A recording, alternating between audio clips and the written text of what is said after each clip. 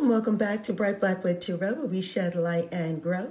Our discussion in this episode is dedicated to new and curious fortune tellers. Click on the links below for related journals, helpful videos, and articles. As always, you turn the wheel of fortune in your own life, so you're going to let your own intuition be the foremost leading guide. Let's begin. Okay, card number 3, the marriage card.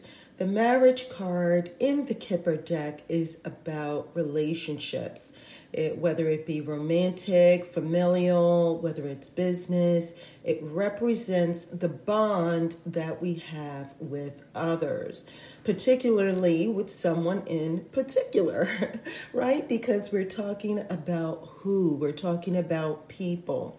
And so with this particular card, there is an underlying current of there being some sort of a bond or some sort of a shared agreement. And perhaps this agreement can be something that is contractual, such as a marriage or a business partnership.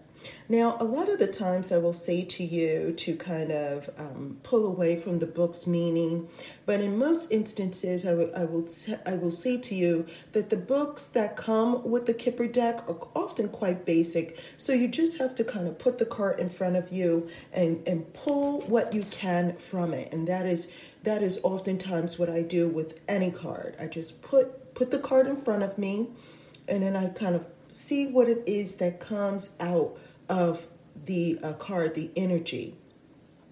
And this to me is all about joint ventures, when two people have agreed to go the distance on something.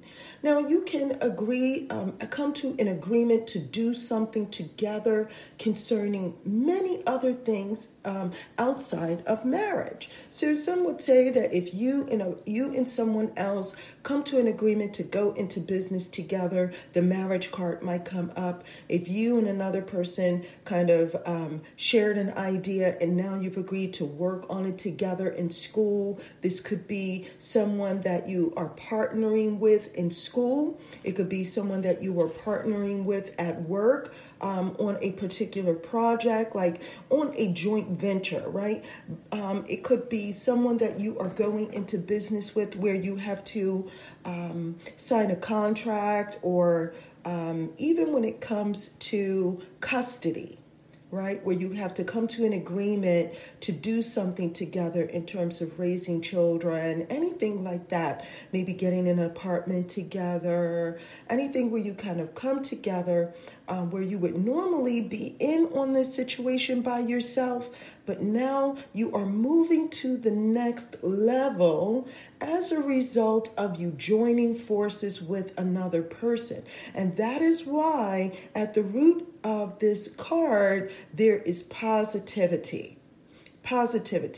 There is this positive vibe that's coming off. It's saying things are going well, things are going good. We're moving to the next level. We are advancing. We're moving forward. But I'm not doing it alone. I'm doing this as a result of someone else getting in on this deal with me. Now, don't get me wrong, these are serious commitments. This is not something to be taken lightly. While it is a very positive energy that is coming from this, it is also something that we have to be serious about. So it's positive, yet serious. It's something that has the potential to really go the distance and has the potential to be beneficial for both parties concerned. And there is the potential for growth as a result, right? If you have the mother and the father, or the husband and the wife come together, they get married. Next step would be building a household, expanding their lineage, their household, having children, all of those things. It's the same thing when it comes to business. Two people get involved. They both have ideas. They put those ideas together. They sign a contractual agreement. From that point, now they can start to build their business. Now the business can expand, right? There is expansion, there is growth, but also there are contractual agreements, things that you take seriously, a reason for commitment, a reason for serious consideration as to what we're doing and what role we share in the process, and things related to connections. So again, these are about relationships, these are about connections, these are about agreements, contractual agreements, bonds, and joint ventures. Okay? Now, if you are picking up on the shadow side on this card, then I will say to you that if you are getting negative energy behind this, then I would say, again, as I've mentioned in the previous episode, you're going to be taking a look at directionals. You're going to be taking a look at what position this card holds.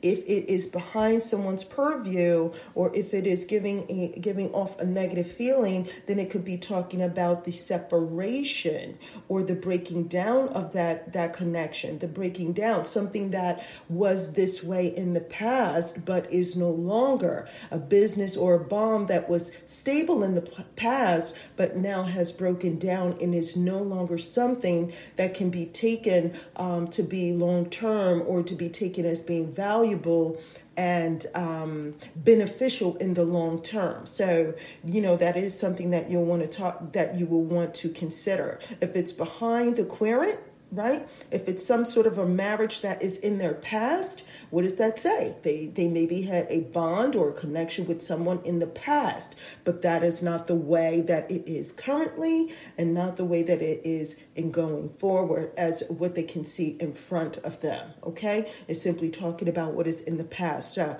if it's in the past, that's how you would read that there was a marriage, but it is no longer the case, okay? So those are some things that you can kind of take a look at, play around with this card. And again, I'm so glad you were able to join me. Thank you for joining me here at Bright Black with Tarot, where we shed light and grow. Now be sure to click on those links below.